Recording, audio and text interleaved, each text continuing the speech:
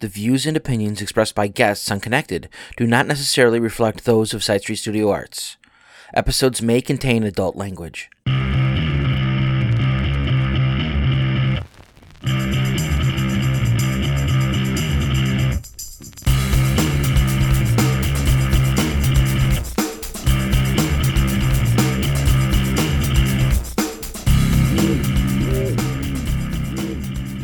Hello, everyone, and welcome to Connected, the podcast from Side Street Studio Arts, where we talk with members of the arts community. I am Erin Rayberg, one of the founders and executive directors of Side Street Studio Arts.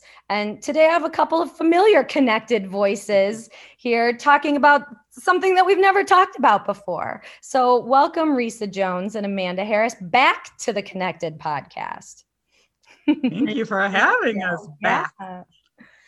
This is just the first part of what will now be at least a two-part series as we try to explore what has come to be the Elgin Social Justice Collective and folks working in and with that group of people who are working on a project called Making Space that consists of a mural, a documentary, a Juneteenth partnership, and a scholarship program, all in response to last summer of 2020's resurgence of the Black Lives Matter movement, both locally and nationally. So a lot to talk about and a lot that this group is taking on. And we're just trying to understand more about what this project is and who's involved and how it's going. So hi, you two, welcome. Hello. Risa, tell us, for those who forgot, since the last podcast we need did to go back years ago, right? Yeah, everyone pause, go back to one of the first episodes, learn who Risa is, and then come back. Risa, who are you? What are you doing here? And how are you involved in this project? My name is Risa Jones. I am a lifelong resident of Elgin, Illinois, born and raised. Proud product of District U46, Hillcrest, Kimball Larkin. I love Elgin. It's a complicated relationship, but I just love, all the things that our city can do and what's in the future for us. I'm co-founder and executive director of Hamilton Wings. We promote learning and leadership through the arts, but I'm involved in other fabulous, wonderful things with our library and elevating equity and so many other great things. So I'm happy to be here. Thanks, Erin. Thank you. Amanda, who are you? What are you doing? I mean, who knows, right? That's a big question. Amanda Harris, I am the assistant to the city manager for special projects in the arts, which is a roundabout way of saying I do the arts things for the city and pretty much anything else that lands on my desk. It's fun. It's great. I actually really enjoy it. I am the managing director of the Elgin Fringe Festival. I'm the co-artistic director of the Going Dutch Festival. I am an artist. I am a wife. I am a mom. I am a daughter. I am a human. I'm a transplant from the South, and I've been in Elgin for almost 8 years. Sounds right. Yeah, 8 years. Wow. We'll let you know when you're an official Elginite. We'll let you know. Great. So it feels almost way oversimplified to say that the beginning of this project started with businesses and property owners choosing to board up their windows in downtown Elgin preemptively before what we assumed were Black Lives Matter protests coming to the streets of Elgin around the Elgin Police Department. But that's where we're going to start this conversation, right? It is obviously in response to years and years of systemic racism and murders, right? And I'm not trying to minimize any of that, but in order to focus on this project, I want to talk about something I had firsthand experience with, which was driving through the downtown of my hometown in Elgin to my organization in downtown Elgin and seeing so many windows boarded up and not knowing what to do with that information, feeling some sort of, the easiest word was disappointment, ranging from disappointment to shock to anger, to question marks of a property owner can do that if they want to. They have businesses to protect, but protect from what became my next question. And for full transparency, Side Street Studio Arts worked with our landlords and decided to ask to not board up. We just felt that it showed a lack of trust for our community, and in a roundabout or maybe a very direct way, a lack of trust of people of color in our community. And that is just one small way to look at it. And there are so many ways to look at it.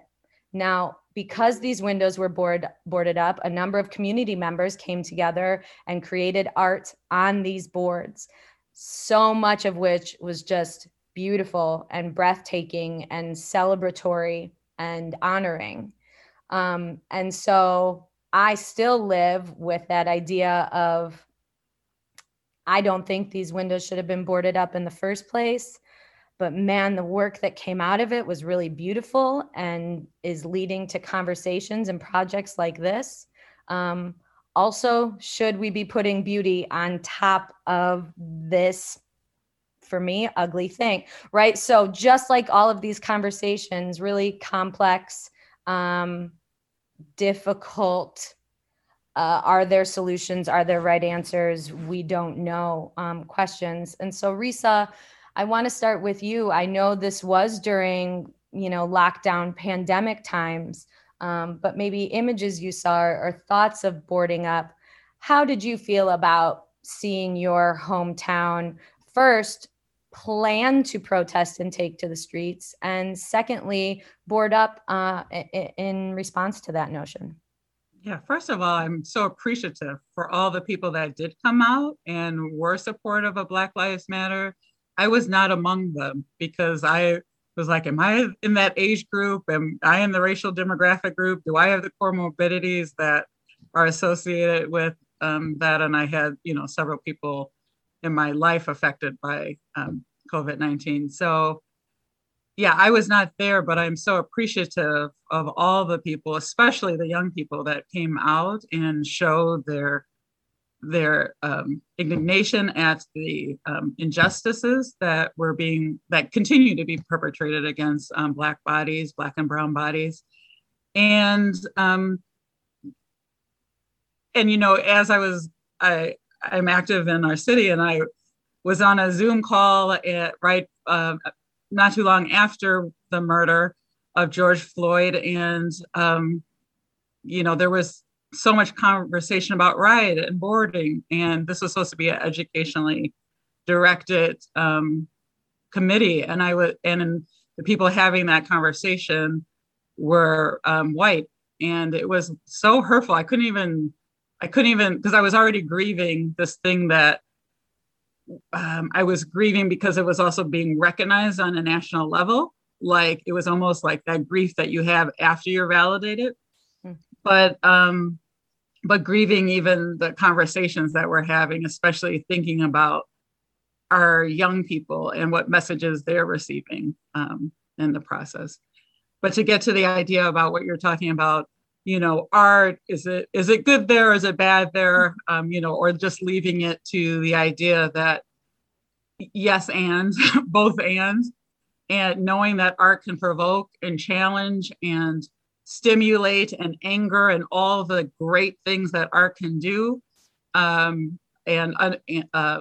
Knowing that, just being so inspired personally by the artists who came out to do all of those things, to make beautiful, to point out injustice. And even in the conversations, which we'll talk about later, I've been drawing on artists like Sanford Biggers or Titus Kaffir, who look and say, can art in its truth-telling role be supportive of having difficult conversations and moving communities forward? So I know that's a blob of an answer to say I'm so appreciative of the young people who came out.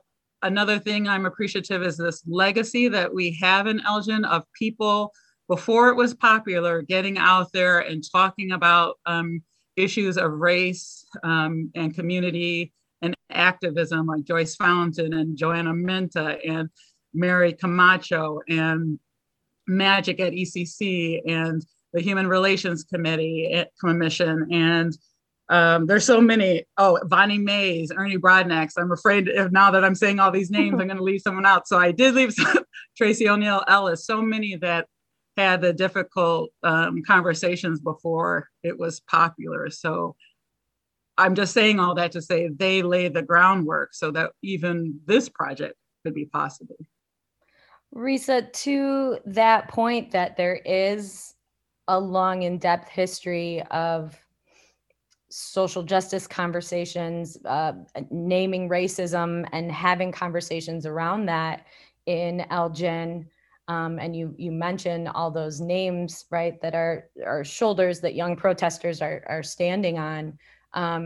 How do you, or did you, or are you placing this ongoing moment with those decades and years of activism leading up to it?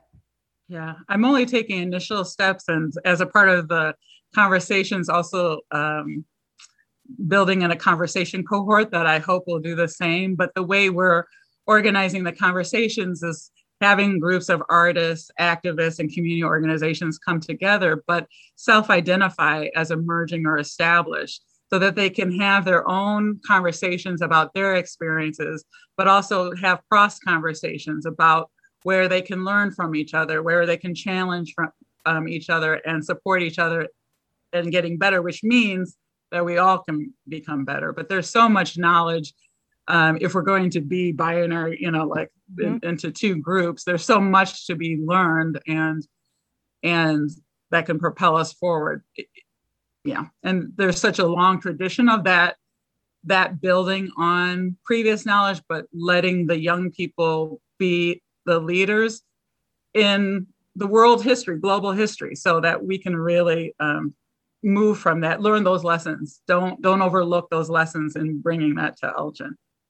I love that idea and maybe motivation of self-identifying of where you are in your journey of activism. I feel it's pretty similar in the arts.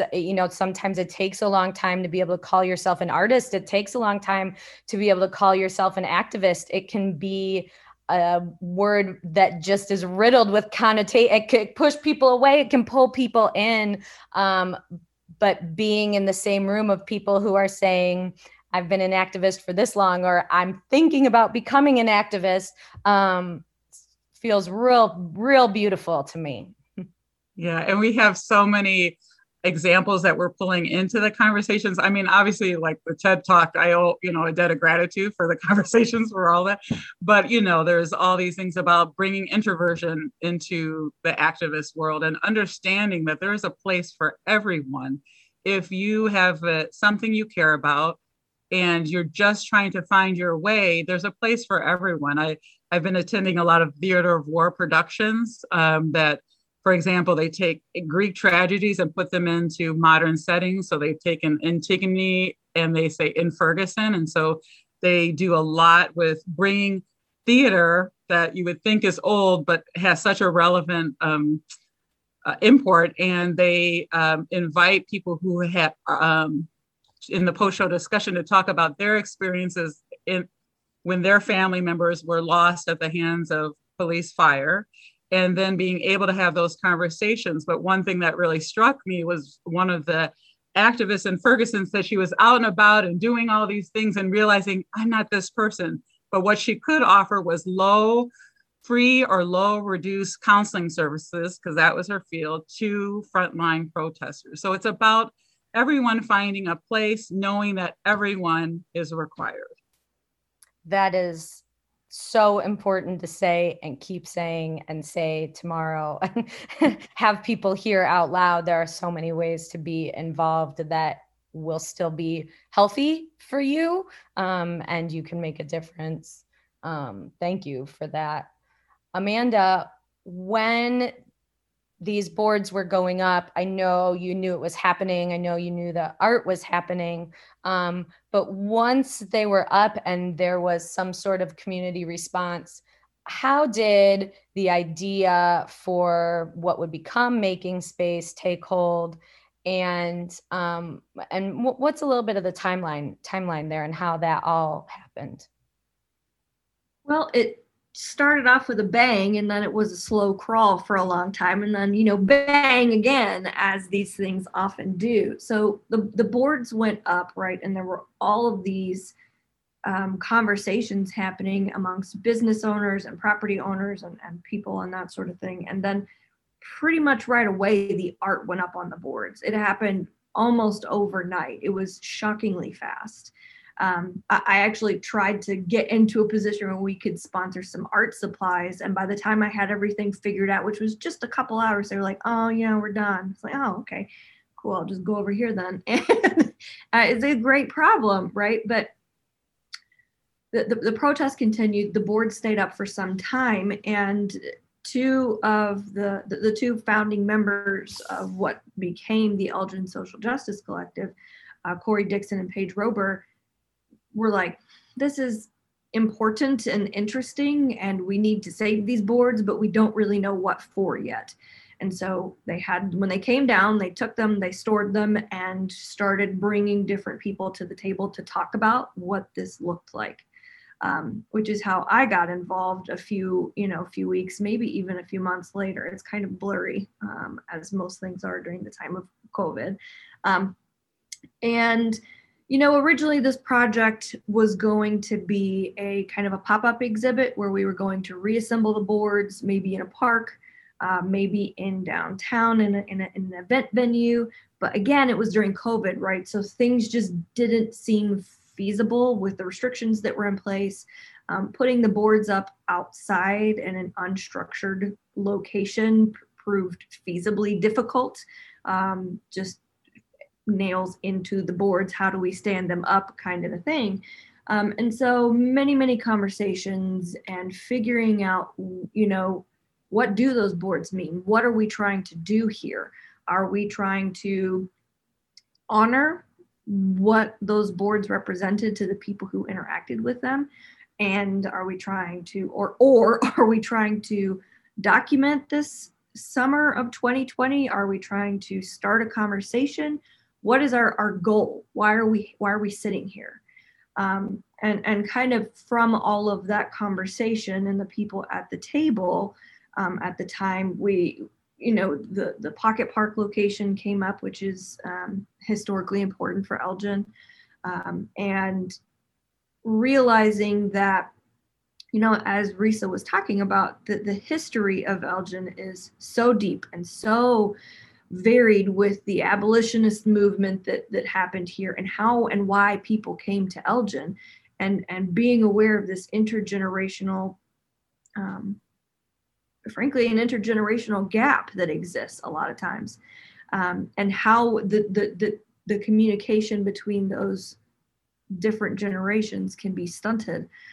We kind of landed on this project where we would create a permanent mural in this historically significant location that is widely and freely accessible.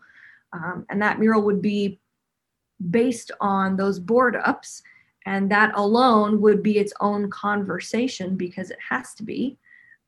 And that we would create a documentary. And the documentary, from the very beginning, it has been really very clear to all of us that that's the frame for this project. It not only brings the people to the table who were there that last summer, it also brings people who have been working in this type of activism, in this type of art, in this community for decades. And it brings people to the table too who have differing views, right? Like we're talking about, not everybody boarded up. There are philosophical questions and beliefs that come into play here, and being vulnerable about those things and being in a space where you can say, I did this for this reason, and someone else can disagree with you, but you can do so in a reasonable manner, is important.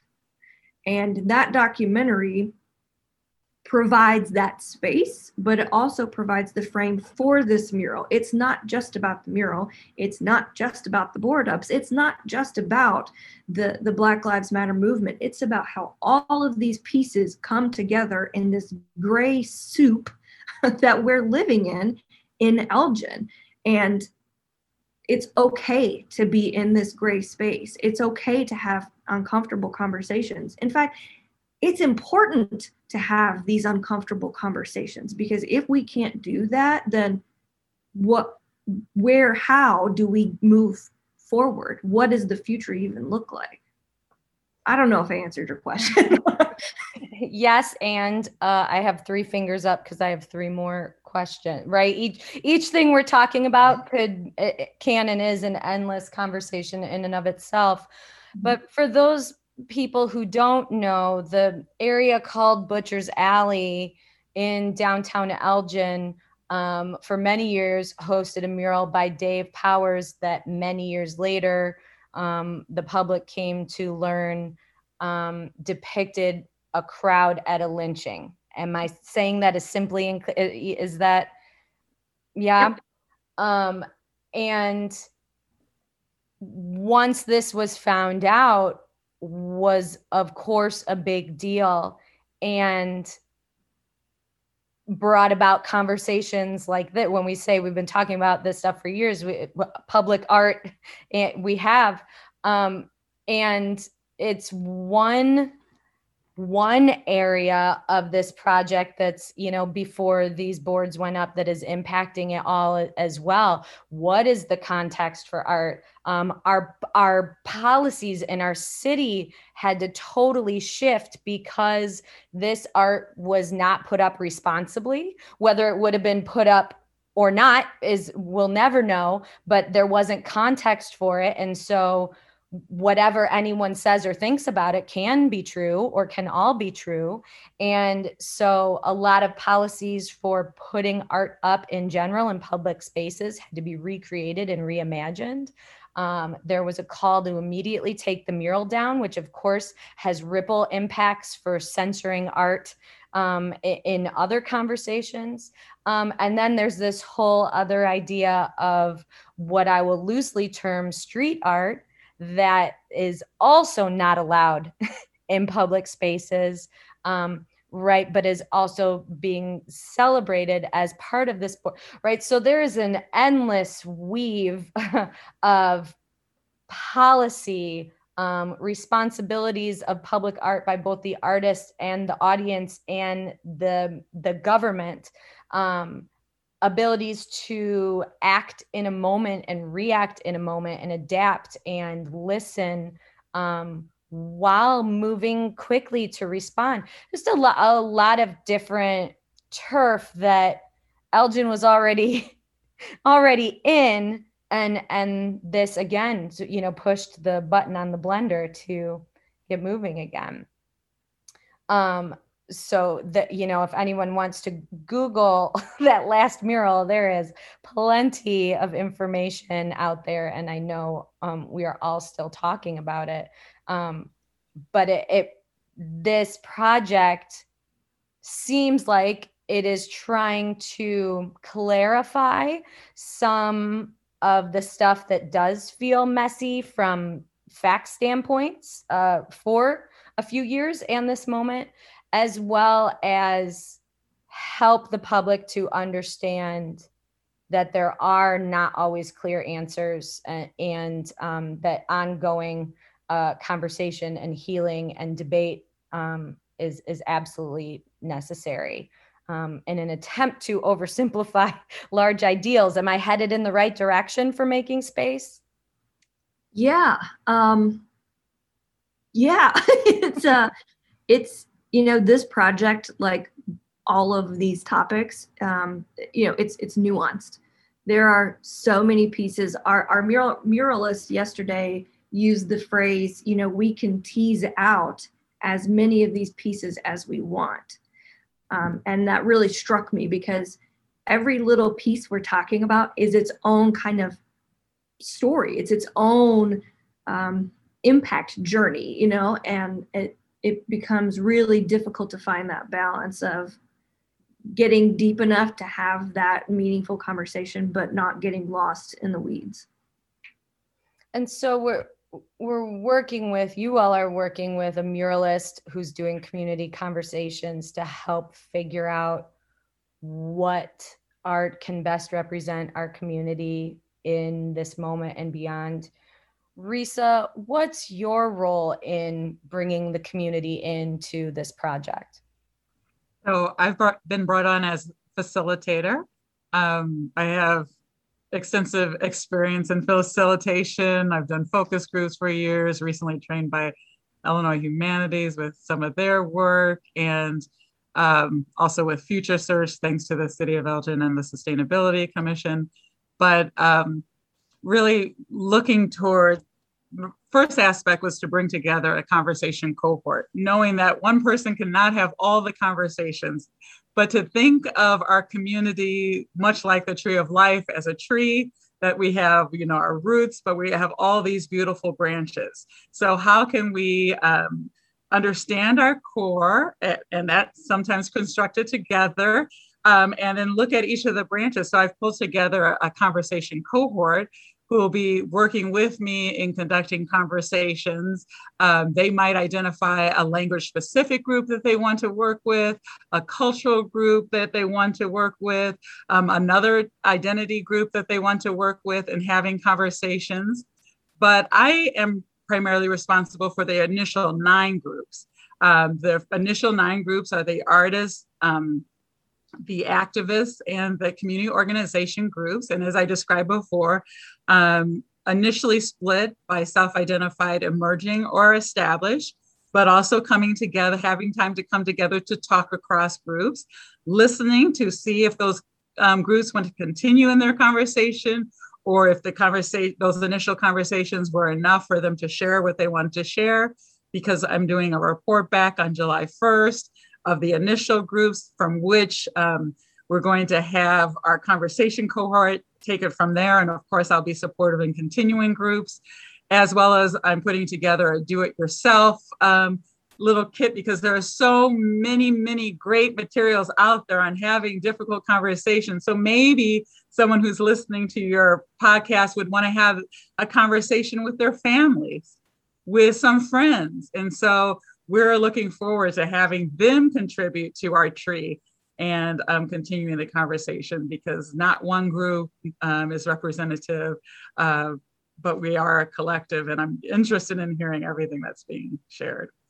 Risa, in these conversations, are we trying to change minds? Are we trying to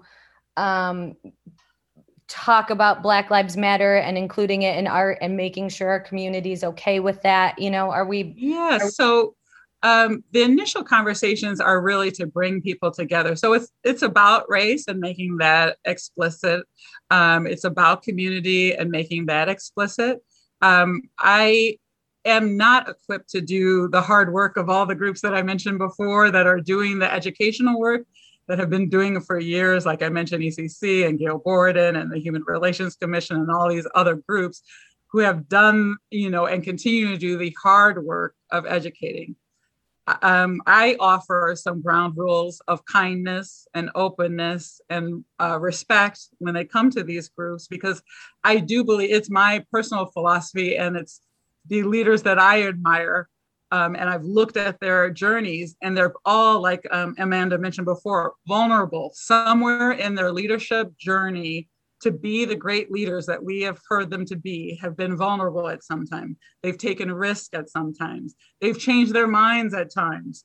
They've gone different courses. So that's what I'm asking from these groups, and anyone else is able to contribute. But we use a process of reflective dialogue that I was introduced by the Covey group from the Illinois Humanities, which is essentially taking a poem, a song, a video, something like I mentioned before, a tremendous national artist, Clint Smith, who has a book coming out.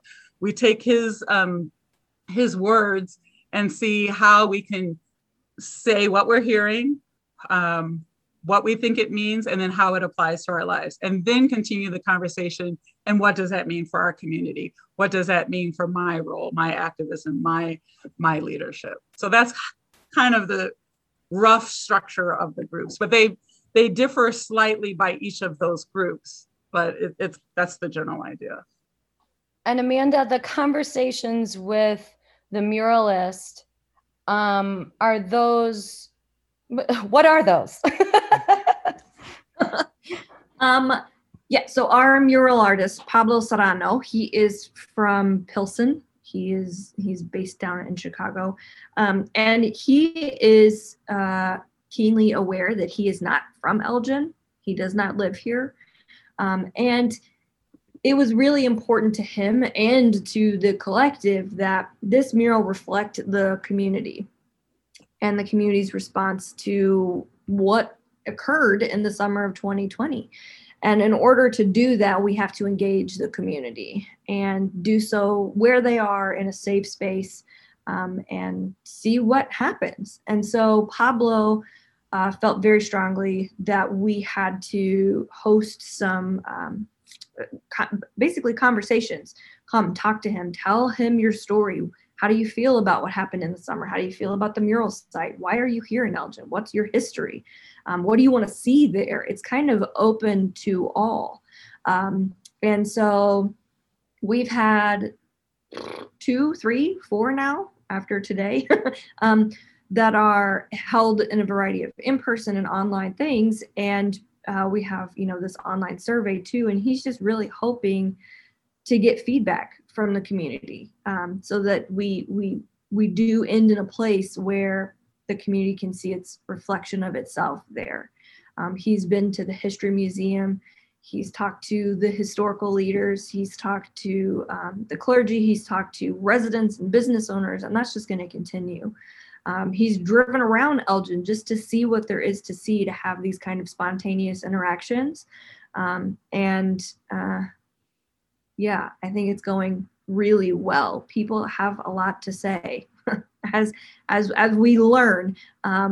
But even when you just ask somebody, why are you here? What brought you to Elgin?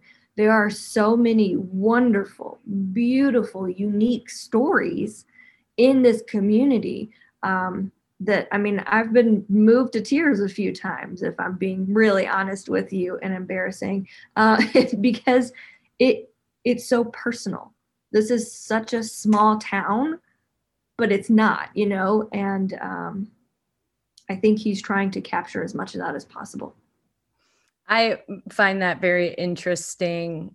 When I make work, whatever it is, research is a huge part of it. And that research could last 2 years, it could last a month, but reading and gathering and seeing and having what the art you're working on at front of mind while you drive through a town or live your life, I feel really integrates it physically out through your hands if you're making with your hands or however you're doing that. So I really appreciate those efforts and that time. And I also think there's probably no other way we could do something like this in this spot right now.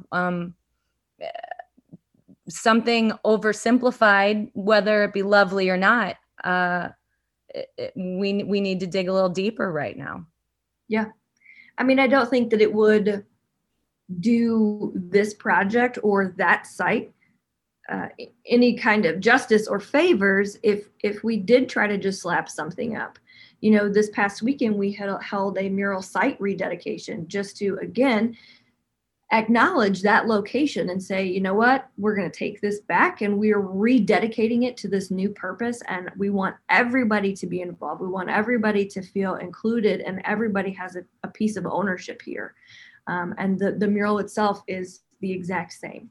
So the beautiful thing about public art, right? There is often with public art layer upon layer upon layer of context that a passerby may never even know, right? And that's art in general. Yeah. But in public art, obviously it's right up there. I don't have a choice whether I'm walking by this piece or not. And so when whatever new work is up, are we as the public going to have some access to these layers of context if we are interested? How will we be able to learn about this site? Yeah, that's incredibly, incredibly important. Because like you mentioned earlier, that context was missing previously. And it's incredibly important that, as a steward of public art, as a public servant, my job is to make sure that I remain and we remain responsible to the people that live here. So that's part of my job. Now, as a personal human, that's also part of my philosophy as well, right? So there will be signage posted directly at the mural site, but there will also be a QR code that will take you to the documentary free of charge. So you will have more context than you know what to do with, essentially. And that will always and forever be attached to that, because it's not just a mural, but it could also be if you just want to walk through. So.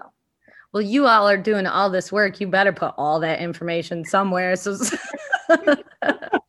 someone can see it. Risa, I know the project even continues to evolve like any living, breathing project of a moment. Have there been any hurdles or struggles that you all have come up against as you try to move forward to have a final product or multiple products that we're showing? Yeah, I think sometimes it's in getting the word out in a way that it's received, like that it's favorably received as an invitation, and not as a confrontation or a challenge to anything that preceded it. So really, I think we can make ourselves transparent and try to share that really we do come with open hands and our open heart, but a lot of that has to be proved over time. And, like I said, I'm a lifelong resident, so I understand the importance of time as well. I remember in starting Hamilton Wings, my mom was a beloved educator in the district and principal of Garfield School for over 20 years, one of the longest running principals there. And we started Hamilton Wings, and I would be so frustrated, like, we need to do this, and this, and this. And just, because I could vent to her, I'd be like, we're not doing this right. And my mom always understood that it's intergenerational. It takes time. And so, yes, we want to see immediate change. We want to see communicate the urgency, but we also want to prove ourselves in the long term and show who we are facing forward and sharing our hearts and our experiences, just as we expect and want others to share their experiences and stories with us. So sometimes that requires time. Sometimes that requires trust building. So I would say sometimes those are hurdles, but they're not unexpected.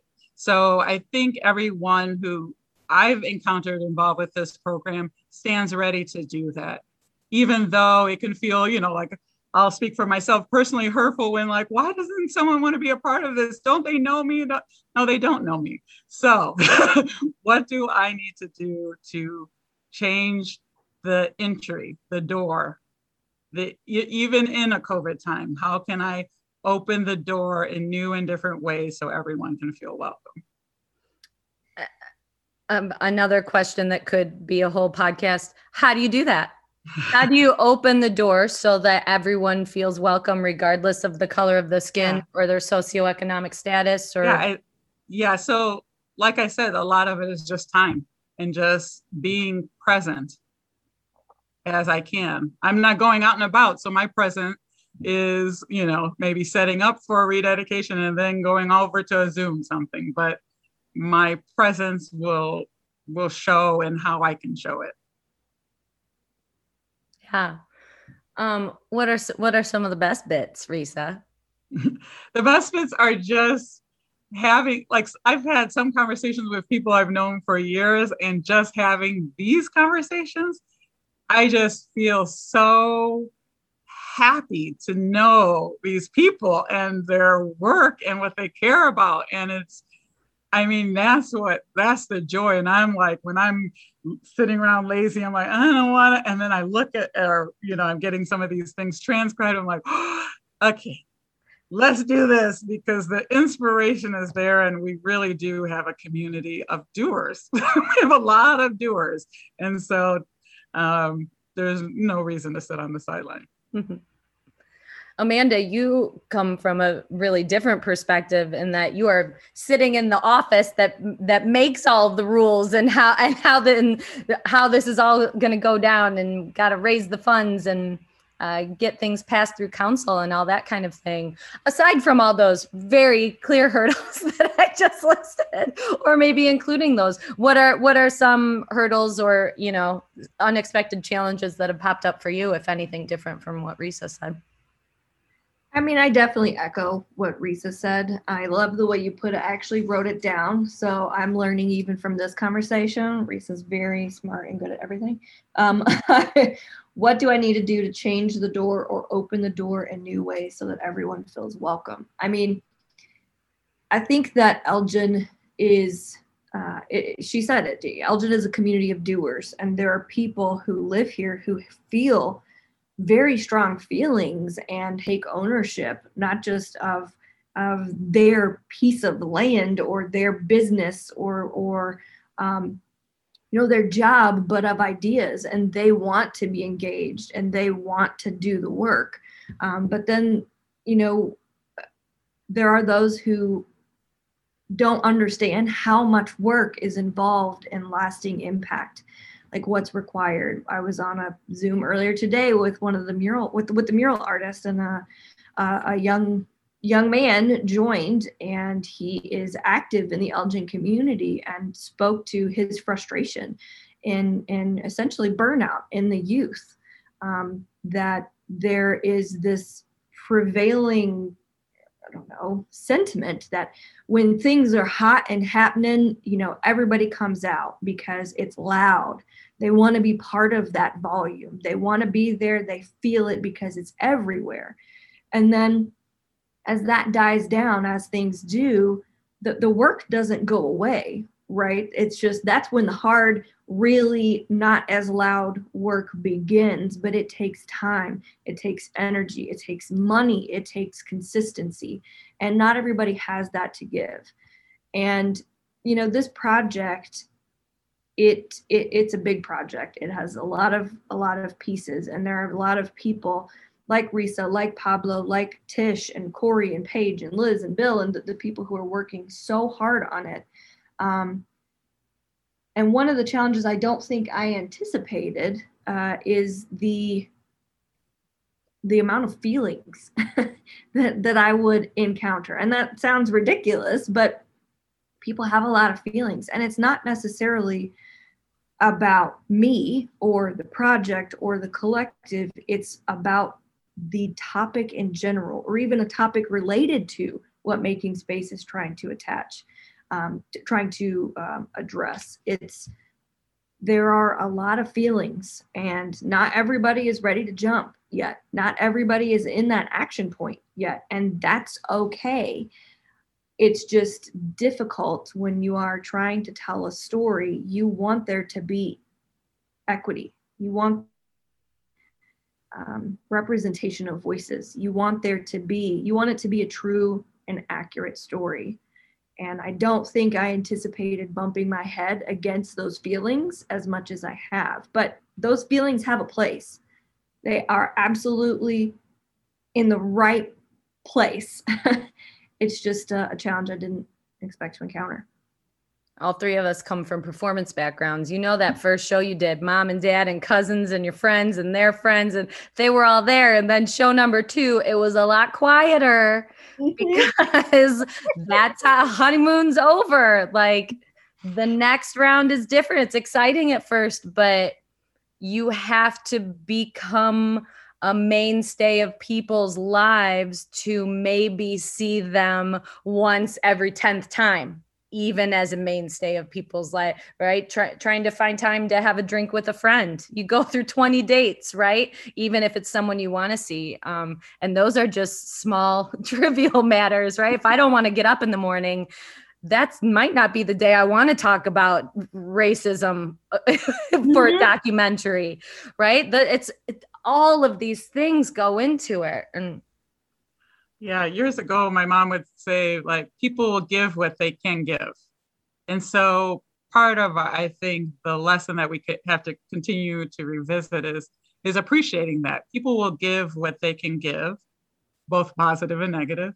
And also, again, going back to the idea that everything is necessary. And so sometimes it's up to the role of the facilitator to support that everything is necessary. I get to do a in my day, so I'll do it in my day. When I was involved with the divestment work from South Africa in undergraduate, we'd have the time that everyone could get together was 11 p.m. meetings, and we'd have these long meetings. I actually got like sunglasses because I'm like, oh my goodness, I'm going to have these. And then like just the confrontations, I remember crying like for people who didn't understand the issue, and then trying to explain why it was so important that the university not support apartheid with their dollars. And then came the time of the big protest for the board of trustees, and everybody came out because that's the glamour, that's the glamorous side. And I remember feeling resentment. I called my mom. I'm like, oh, I might get arrested today. My mom always used to recall that, like, what? She's called me? Okay. So, but the thing is that at some point I had to realize if they all didn't come out, then any work that we did at 11 p.m. would not mean anything. So those people were necessary. People at 11 p.m. were necessary. The people who had done all the research to help change my heart and understanding were necessary. So, getting a grasp of that idea has even informed my work today about the requirement of all in this effort, and not having that judgmental lens, like, where were you? And we're here now. I'm giving what I can give now. Yeah, I need you to tell me that more often once in a while. Thanks. Yeah. Mm-hmm. So I feel on both sides of that. Right? I'm giving what I can. I should give more. And also, can't you give me more? Right. I mean, compassion and trust is all part of it as well. Juneteenth is coming up, and Elgin, has a COVID altered celebration coming up, but making space is a bit in partnership with Juneteenth. How is that partnership going to play out this year or maybe in the future? Yeah, so the original plan, as these things go, was to unveil the new mural on June 19th. But we wanted there to be more time for Pablo to get to know Elgin and speak to people. So instead, that's scheduled for the first community paint day. So the folks in the community can come out. He will have the mural kind of laid out, and it'll be a paint by number situation. And so there, again, a very tangible taking back of the space and people, buying into this, to this mural. We also have art cubes. So just to bring it back around to those board ups, they're their own kind of conversation piece. But one thing that was very clear as an artist is that people saw those as a platform for the good, for the bad, where they were, whatever. The reality is, if you just look at that, those boards served as a platform for people. For some people, I should say. Others saw them as like, sit down and be quiet. But a lot of artists saw those as a platform. And so we wanted to continue that, opportunity. So we created what I call art cubes. We have 3 of these. They're essentially like 4x4 white squares. One is over at ECC, one is at Wing Park, and one is at Butcher's Alley. And we invite people to come down and engage with those art cubes in the same way that they did with those board ups. Whether that's to convey your feelings about what happened with the murder of George Floyd here in the protests of summer 2020, or what happened to you on this random Tuesday, right? This is an outlet for you to express yourself in a kind of a spontaneous and artistic way. So these will be out for about 3 weeks.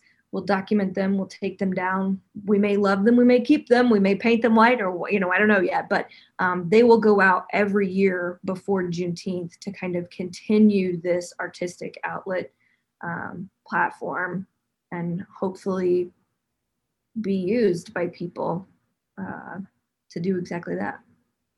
And I know the documentary is in process. What is our goal for our red carpet premiere of the documentary? Reese's got that hair. Full glamour. Full glam.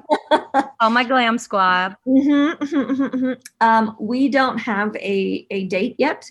We're still filming. We've wrapped interviews, we think. We're kind of waiting to see. We may throw one more interview day on there, depending on some of the grants we're waiting to hear back, because, you know, money's a thing. But the documentary should be available this fall, early winter. And we'll figure that out when we get there. I can tell you that we are aiming for a 30-minute documentary so that this will be widely available to all of the area schools. And we're going to offer that to them along with a talkback session with the Social Justice Collective and any of the people who participated, if that's Risa or Pablo or the documentary creative director, Nicholas, or, you know, myself, whomever is available, to be as transparent as possible and to show, especially the youth, right? We've talked a lot about this intergenerational gap, that what long-lasting impact can look like. And yeah, so it'll be available for them. We'll have copies at the Elgin History Museum. It'll be on YouTube. I'll light it from a corner somewhere. Who knows? Amanda, you said money is a thing, and that's a fact. Is all of the money for Making Space coming from the city of Elgin? No, not at all. The City of Elgin, the Cultural Arts Commission, and the Human Relations Commission both sponsored this project, but it's well less than half of the project. Not even close to half of the project is sponsored by those commissions. We have been the lucky recipients of an Illinois Department of Public Health Healing Illinois grant through the Community Trust, and an Artworks Think grant also through the Community Trust, Chicago Community Trust. We have local businesses and organizations that have sponsored us. That's the DNA, the Elgin Area Chamber, Funky Rooster Tattoo and Art Gallery, and Side Street Studio Arts. And we also just received the approval to apply for an Illinois humanities grant. So hopefully we'll do that. And we're waiting to hear back from a few more. But yeah, this is a grassroots funded, as much as one is, a project of this scale. You know, our budget's $45,000, which is huge when you talk about year one of a project. But the important thing to note about this project is that money is going to the people who are bringing the skills to the table. That's the documentary crew. That's the cohort conversation leaders. That's the mural artists. That's the marketing, that kind of thing. The Social Justice Collective as a whole is not keeping a dime. Thank you very much for your time today, you two. We are going to talk to more later in the week. I'm going to talk to Councilman Corey Dixon and another committee member, Paige Rober, about their roles in this whole shebang. But I appreciate both of your time and all of the advice and information and philosophy and 10 more things I wrote down to research and be frustrated by, and all of that. I appreciate your time. Thank you, Risa, and thank you, Amanda. We so appreciate you, Erin. Thank you. Yeah, thank you for this opportunity. All right, after a short break, we are diving back into Connected with the second half of our podcast, featuring another pair from the Elgin Social Justice Collective, Councilman Corey Dixon and Paige Rober. Hi, you two. Thanks for being here. Hello. Thank you. Thank you for having us. Corey, if you wouldn't mind introducing yourself and telling us what you do and how you're involved in the Elgin Social Justice Collective and Making Space project. Oh man, that's a big question. In like 30 seconds. Like 30 seconds. So lifelong lifelong resident here of Elgin, born and raised. I'm a father. I'm a husband. I'm a father. I am a city councilman. I'm on my second term. Thank you, God. And I'm a part of this, the Making Space project. I'm a co-founder of it along with Paige Rober. We were two people who noticed the art going up downtown and said, it'd be cool if we did something with that. And from that idea, things just have exploded beyond, our wildest imagination with the help of a lot of other good people who are better at things than we are. And we find ourselves here at this point where we are, we have embarked on a great, courageous project that we hope to continue going, continue happening in the future. So. Yeah. Corey, I always love that you say that. You said that the last time we talked we have to surround ourselves by people who are better at the stuff that we're not as good, right? It's not a weakness. It's a let me partner up with that person who's awesome at this. Yeah, because I have a lot of weaknesses, right? I have a lot of weaknesses, and there are a lot of people who are smarter than me at various things, and stuff like that you can't do alone. You just can't. And if you try, you're going to fail. Right. So you need to be around people who are capable, who understand the issue or issues, right? And they can bring something to the table. And Paige is definitely that person, along with, everybody else that's a part of the Social Justice Collective. And you talked to Amanda and you talked to Risa, earlier. So yeah, you need these kinds of people in order to get this kind of project off the ground and to make it successful. Paige, who are you? What are you doing here? I don't know. Who am I, really? Big philosophical question. Huge question. So I moved to Elgin when I was 18, and I just had this feeling that I wanted to be more involved in the community, and I just made that happen. I just kind of decided it one day, made it happen.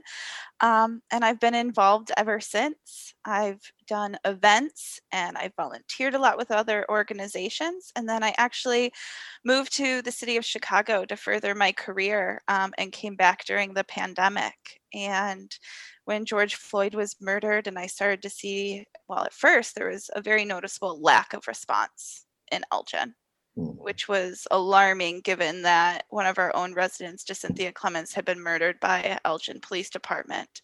And so I immediately started, hitting my regular channels to see what was going on, what was happening, how I could become involved. And when the boards went up, I noticed that it made things a little quieter. And we had these blank canvases. And I wasn't sure what to do, but I knew we could do something. And I was on Facebook and I saw a really horrible post by a very prominent local property owner talking about all hope being lost. And I knew that had to be challenged. I knew that had to be changed. He was trying to make these these boards, these blank canvases, a message of despair and ending and hopelessness. And I knew we could change that. But I also knew it wasn't up to me as a white person how to change that. So I took it to a diverse group representing diversity in Elgin, an activist group. And I said, what can we do here? What would you like to do? I have a lot of connections and I think we can make something happen. And the next day we had cash donations, we had supply donations, and we had so many people showing up, and it turned into one of the most beautiful moments I've ever seen in downtown Elgin. Agreed. I want to bounce back a little bit. You bring up something about that silence after the murder of George Floyd, and you're making me flash back to that. You're absolutely right. You could hear kind of younger budding activists starting to have conversations about what can we do, how can we do, right? But that momentum took a minute. It was just shock, fear, all of those sorts of things. Corey, did you feel that kind of pause in the action right after this happened? Yeah, there was this sense of arrest where people didn't know how to react, right? They were kind of looking around as Paige kind of described, I'm going to see what you're going to do before I do anything, right? Instead of just that raw emotion of, oh my God, we just watched a man be murdered everywhere. It was on every platform possible by a cop.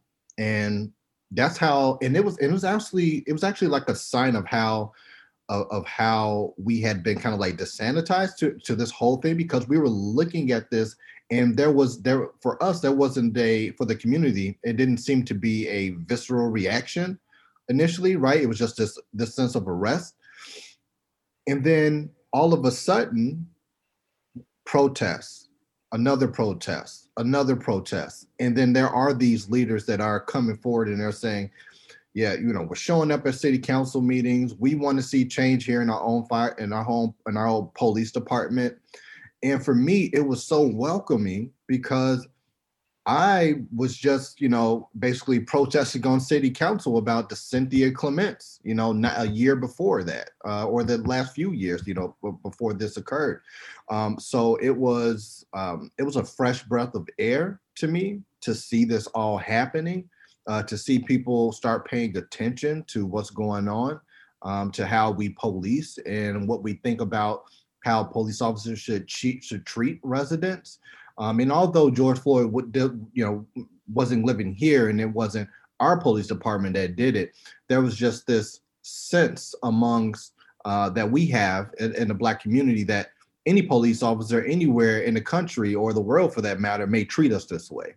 And we're kind of almost programmed to think that that's okay, and that's just the way that it's going to be. And that's really not the way that it should be. And so to see people who just don't look like us, come forward and say, we're going to stand with you in solidarity. We're not going to be accomplices. We're not just going to be allies in this, was just a beautiful thing to see. So to see it all happening and being brought together around this art, as things pivoted, was just a beautiful thing to be able to be a part of. Absolutely. Paige, you and I communicated early on when you were reaching out for these sorts of, items to make sure this art could happen. And we disagreed philosophically on this, which, I still think about. And as someone who grew up in Elgin and now runs a space in downtown Elgin, as these protests were getting planned, the first time, we weren't leaving our house as much, but the first time I came through downtown Elgin to come to Side Street and saw all those boards, it was crushing, right? It felt like that silence that you speak of. It was so disappointing. It was shocking. It was just, from my perspective, an absolute statement of lack of trust of our community, which is my community that I was born and raised in. And so myself and Tanner, the co-founder of Side Street, we began talking about why are we feeling this way?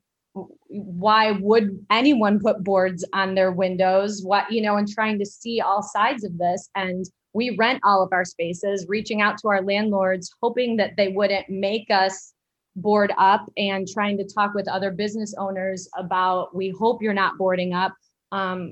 Because we trust our community. It just seems so simple to me, right? Of course it's not, but it was shocking. And so we were having those philosophical discussions. And when we were reached out to about then wanting to beautify the boards, I didn't want people to cover what was happening with beauty. I wanted people to have to look at this, feel what it felt like to put these barriers against our community, and have to look at themselves for making those choices. And so that's where we philosophically fell down on the spectrum.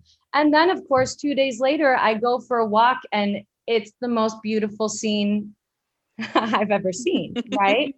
That doesn't change how I felt about those boards going up and not wanting them up, and that sort of thing, right? And so these two really different points of view are living in existence with each other, in that moment. And I see them both very clearly. So that's one of the reasons I wanted to talk to you, Paige, because we were like, well, we each got to do what we got to do. See on the other side, sort of thing. What do you recall of all that? Well, first, I just want to say that I love that we disagreed. And Absolutely.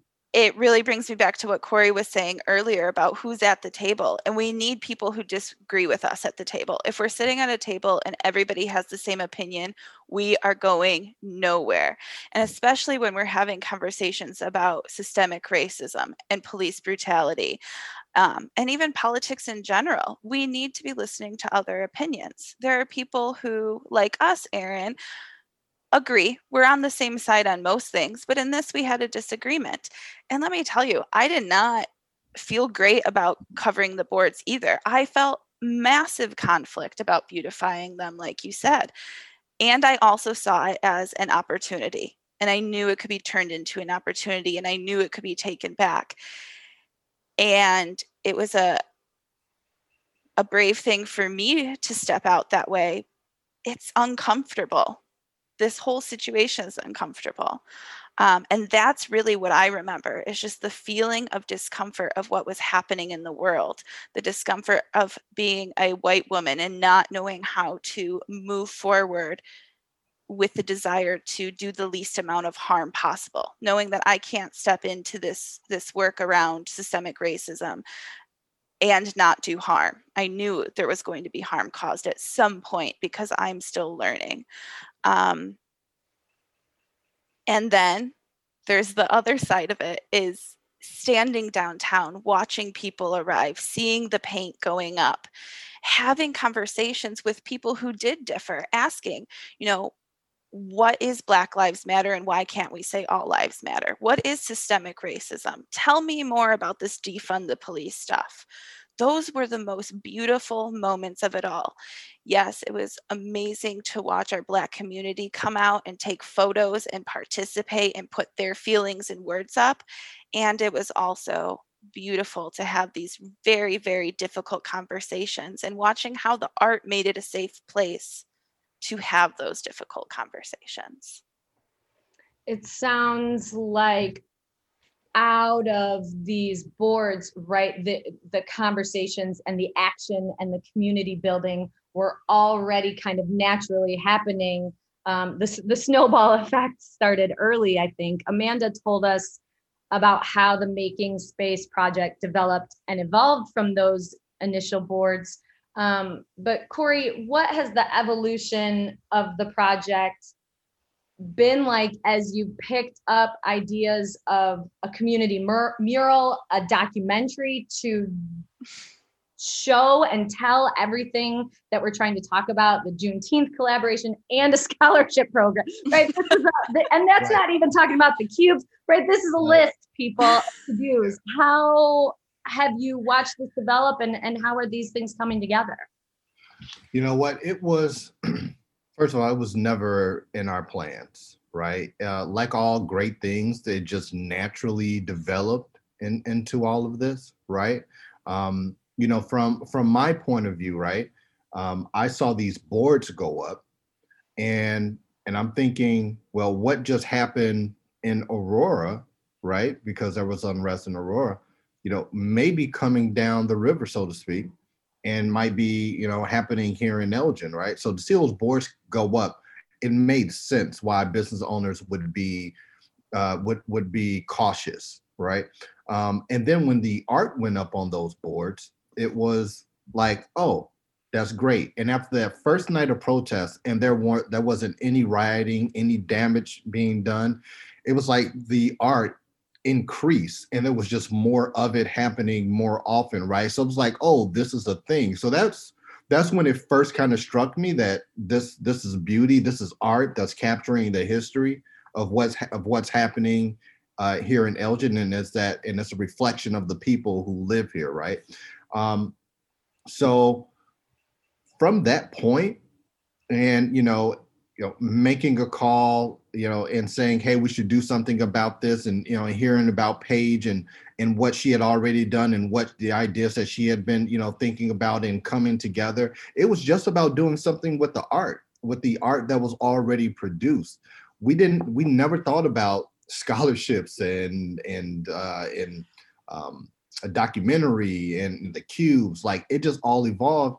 And like I said, like, you know, there are some people around me that were placed around me or that I sought after, Paige and I, to get involved in this project that know this stuff more than us. And that person was Amanda. Amanda was just awesome. Like, it was like we had all of these thoughts and feelings and ideas about what we could do. And she came in and like organized it all, right? And then like added her magic onto it and was like, we should do this. And this is how we can do it. So like this evolution of things, it wasn't because Paige and Corey are so smart or just had this grand vision. You know, well, Paige is really smart. I'm just talking for myself, right? It wasn't that we had some grand vision. It was because we just wanted to do something to recognize what occurred here in Elgin and make sure that that was placed on the books, so to speak. But it was because we had connections with the rest of the community that we were able to, you know, help this all evolve. But it wasn't just us, of course. It was Amanda, it was Tish, it was Jennifer Foucault in the Downtown Neighborhood Association. It was Aaron Neal of the City of Elgin going around and picking up all the different art pieces. Like, this had so many different moving parts that the credit belongs to all of our partners. You know, and so to see the evolution, it's beautiful. It's great to be involved and to see how things have developed, right? And at the same time, to me, like, the real beauty is seeing other people latch on to it and make it like their own and say, hey, we should do this, and care really deeply about it. Like, that's the beautiful part of it, because we have a community here in Elgin that is absolutely diverse, right? And so to see people who aren't Black say Black Lives Matter, and we're going to do this art project in, you know, in conjunction with each other, is just an awesome experience to see. And it gives you hope about the future. It gives you hope about humanity and what we really could be. And I think that time, which was like a pressure cooker type of time, it really just showed like what the character of the residents here are in Elgin, and to a greater extent, probably, you know, in other places that are similar to Elgin. So, so yeah, that it was just a beautiful thing to be a part of and to see. But yeah, credit belongs to all of those in the collective. Watching all of those collaborations come together, the city has been trying to kick off a Juneteenth celebration for a few years. And, you know, it's kind of been COVID minimized a little bit with a great flag parade last year, you know, and another smaller version coming up this year. For this year and in the future, why is that Juneteenth celebration collaboration, Corey, a natural fit? Why do those make sense together? You did ask me that question initially, and I said, so thank you for nudging me on that. Why is it a great fit? You know, for us on the calendar of events, when we first embarked on this, we had to have a day that we would start to reveal everything. And here's the thing, like, it wasn't deep. I really wish I had like a really deep answer as to why we chose the date we chose. But we said, you know what, we should probably finish around this time.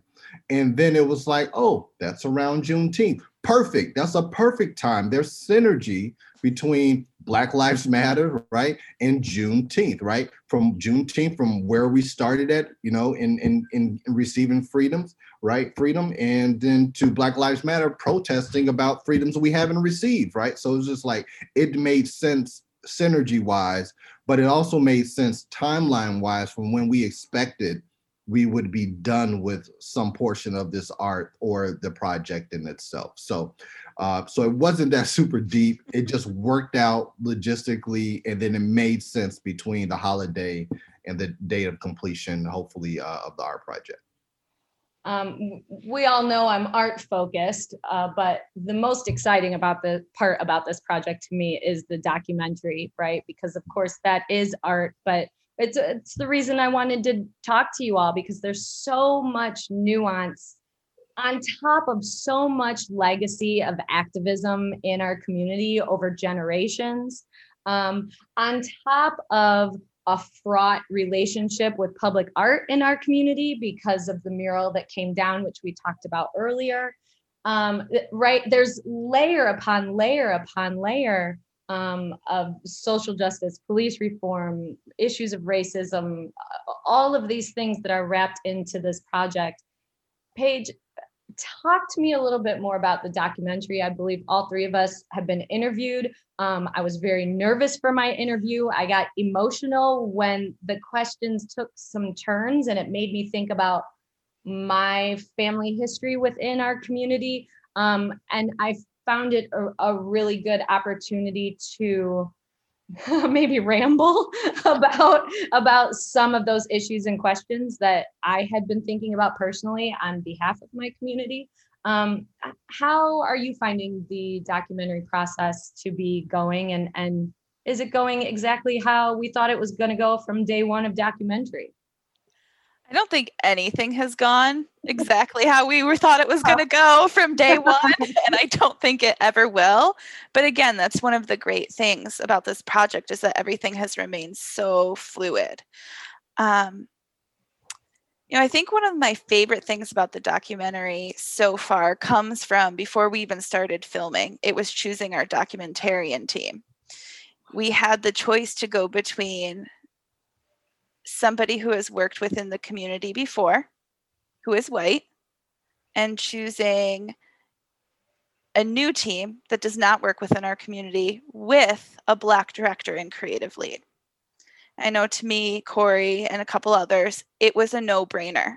If we're doing this project, if we are talking about racism and the arts, if we are talking about inclusion, then we already know the answer, and the answer is to bring in new people, to give opportunities to those who do not have it, to stop working with the people that we always work with. And I'm talking about individuals, but I'm also talking about institutions. I think Elgin has become very stagnant with bringing in new people, new ideas, and this was an opportunity. And, a lot of people won't know this, but in our Making Space meetings, we do have very difficult conversations. And it is with a diverse group of people from different organizations and different backgrounds. And there is a lot of work being done just in our biweekly meetings. And this was an example with choosing our documentarian team. And we are so blessed and so lucky to have found this new group. I think Corey brought them in, and to introduce new people to our community as well. I also love that the documentary is just giving us an opportunity to share so many different voices with such a wide range of people. I think that is so important because we're doing our work within the community, but this is our extension out into other communities to show people what has happened in Elgin, to show people how Elgin responded, and maybe to give new ideas of what others can do in their community around the arts and around racism. Absolutely. Corey, how was your time being interviewed for the documentary? I actually have not been interviewed yet. Oh, got it. Yeah, You're next on the list. Amanda said there's probably one more day coming up. Yeah. I'm going to be a part of that one more day.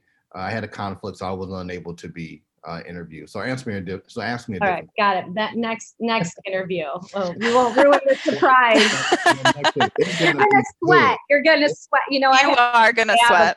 Yeah, it's good. But if I could add on to something actually that Paige was saying, when it came to, like, we talk about this work, we talk about equity and inclusion, right? And Black Lives Mattering, right?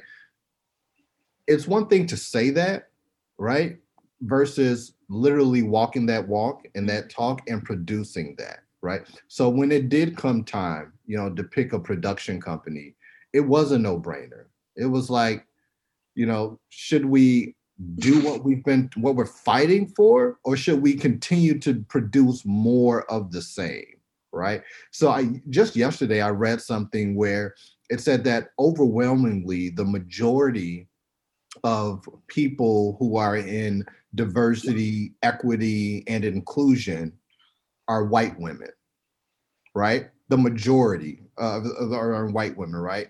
No, I love a great ally. I love all that, but where's the diversity in in us trying to make sure that diversity is being brought forward? Like, so it's like this was an opportunity to make sure that we actually were walking the walk. And so that was a huge part of why we brought in Nicholas and his team to do this documentary. And I'm so glad that we did. And it's like it's shaping up to be something really special. Like I can't wait to see it, and I'm really excited about it.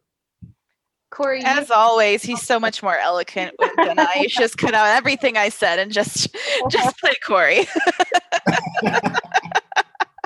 Corey, you and Councilwoman Tish Powell have very unique positions on the Social Justice Collective because you have a responsibility, right, to the folks who voted you into office. You have a responsibility to the city and a responsibility to this project and all of the things you're mentioning, the equity involved from top to bottom, that sort of thing. How is that playing out for you? Are you having to defend some of these choices? Is there a lot of support? How is that role playing out for you? I never imagined that I would be, in this role, being in city council. I never sought out to do it. I just originally just started off just caring about the community, just wanting to get involved, wanting to learn things, and it kind of just grew from there organically. So, but in running for office, right, it's not about the city of Elgin. It is, but it isn't, right? It's not about my personal agenda or things that I would like to do. What I've always kept at the forefront is it's about the people, right? There is no city without the people. There is no accomplishing some of these diversity things without the people. And so I'm not torn in that way, because everything that I do and that I involve myself in is for and to help other people, right? So I don't have that.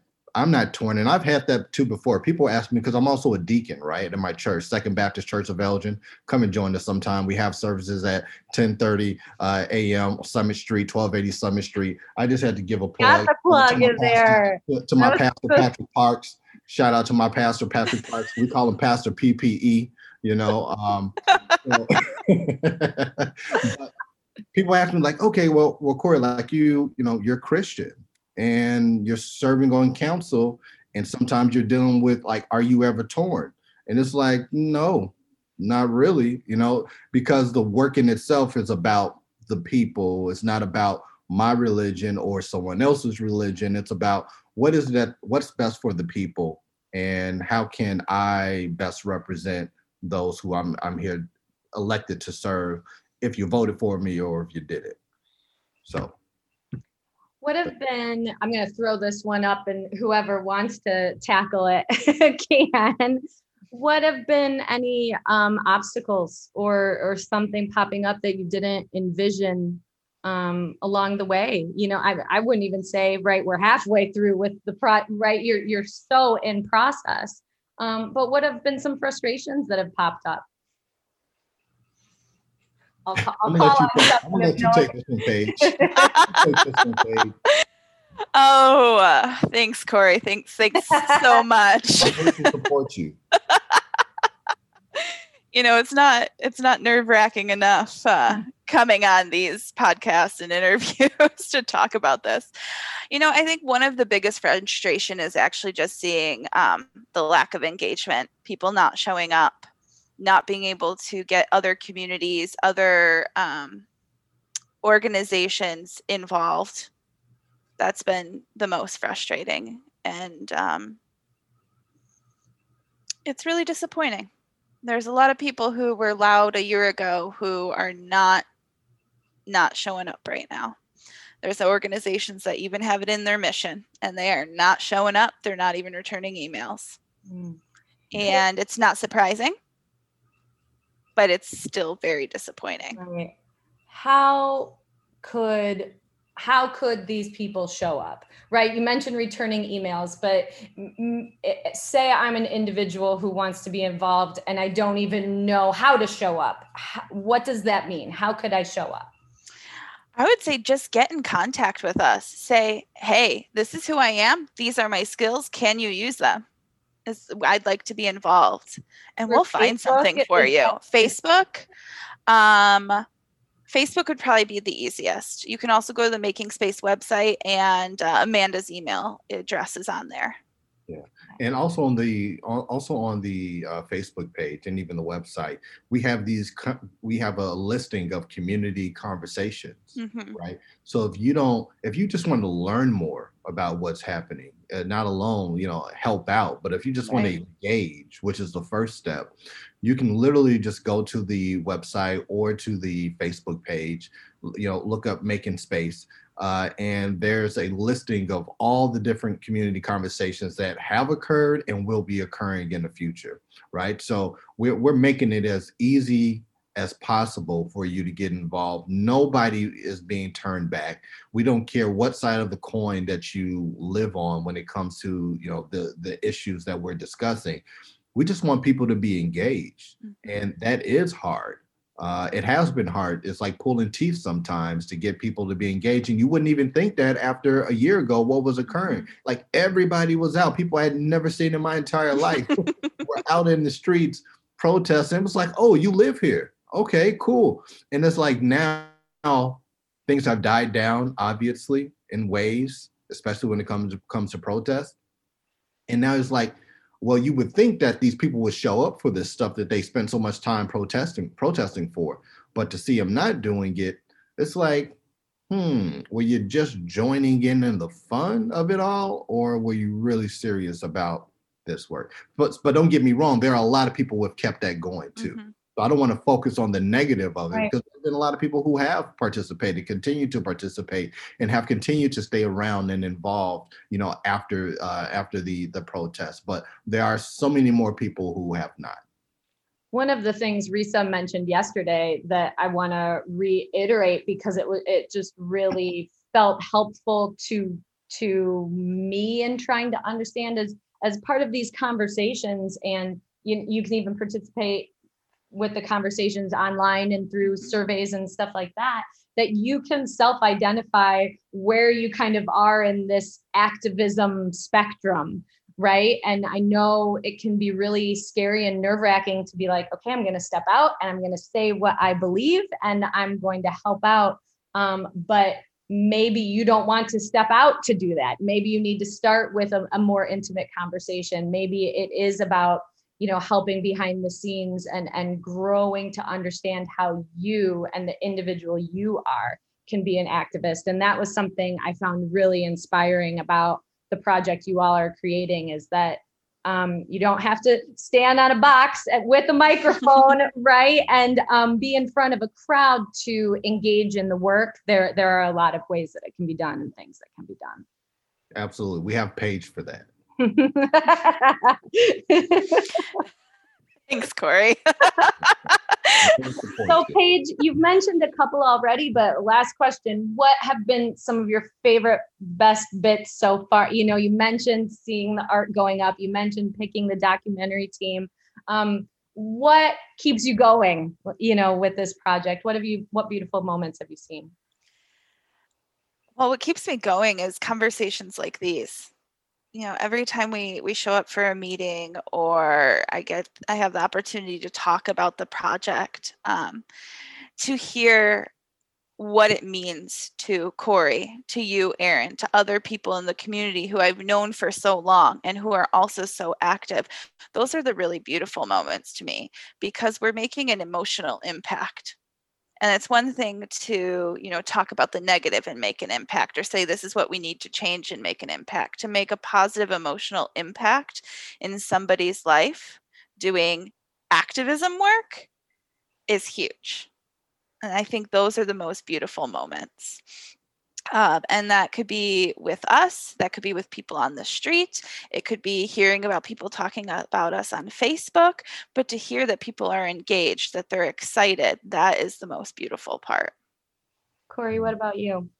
Yeah, I think it's the drive for me to craft a better world, right? Not just Black Lives Matter, but we talk about all of our rights, right? To make sure that the LGBTQ plus community has their rights, right? To make sure that we do talk about immigration, to make sure that we do talk about, of course, Black Lives Matter. But it's just like, it's so much more bigger than what we're working on.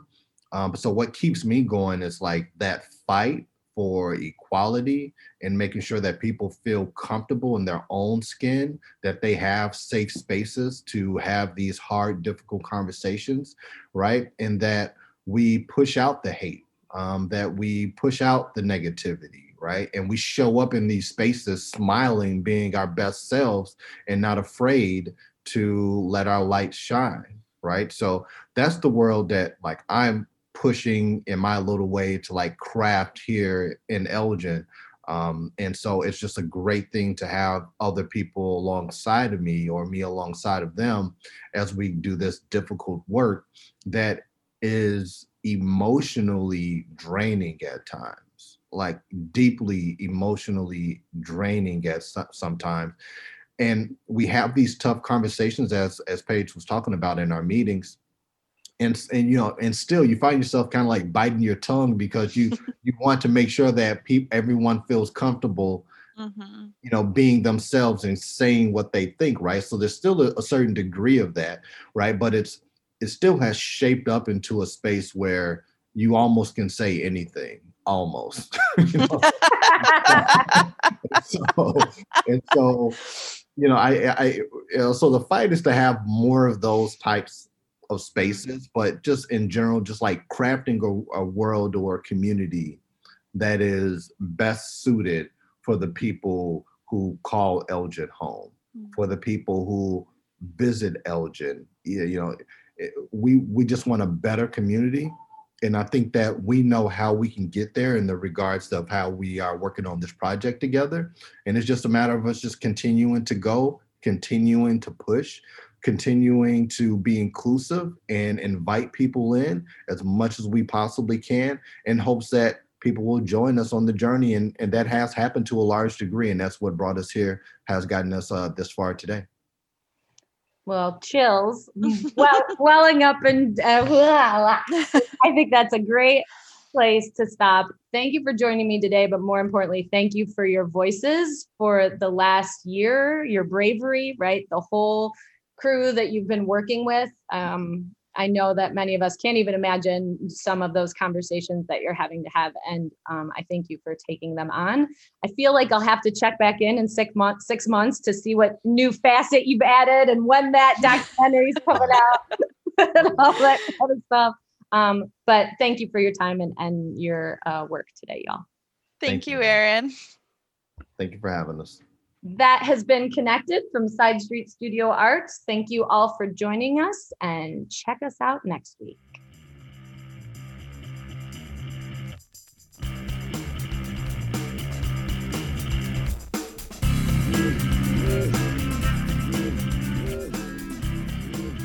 Connected is a Side Street Studio Arts production. Music by Tanner Melvin. Produced by Nick Mataragas. To find out more about Connected and all the great things Side Street Studio Arts offers, please visit sidestreetstudioarts.org.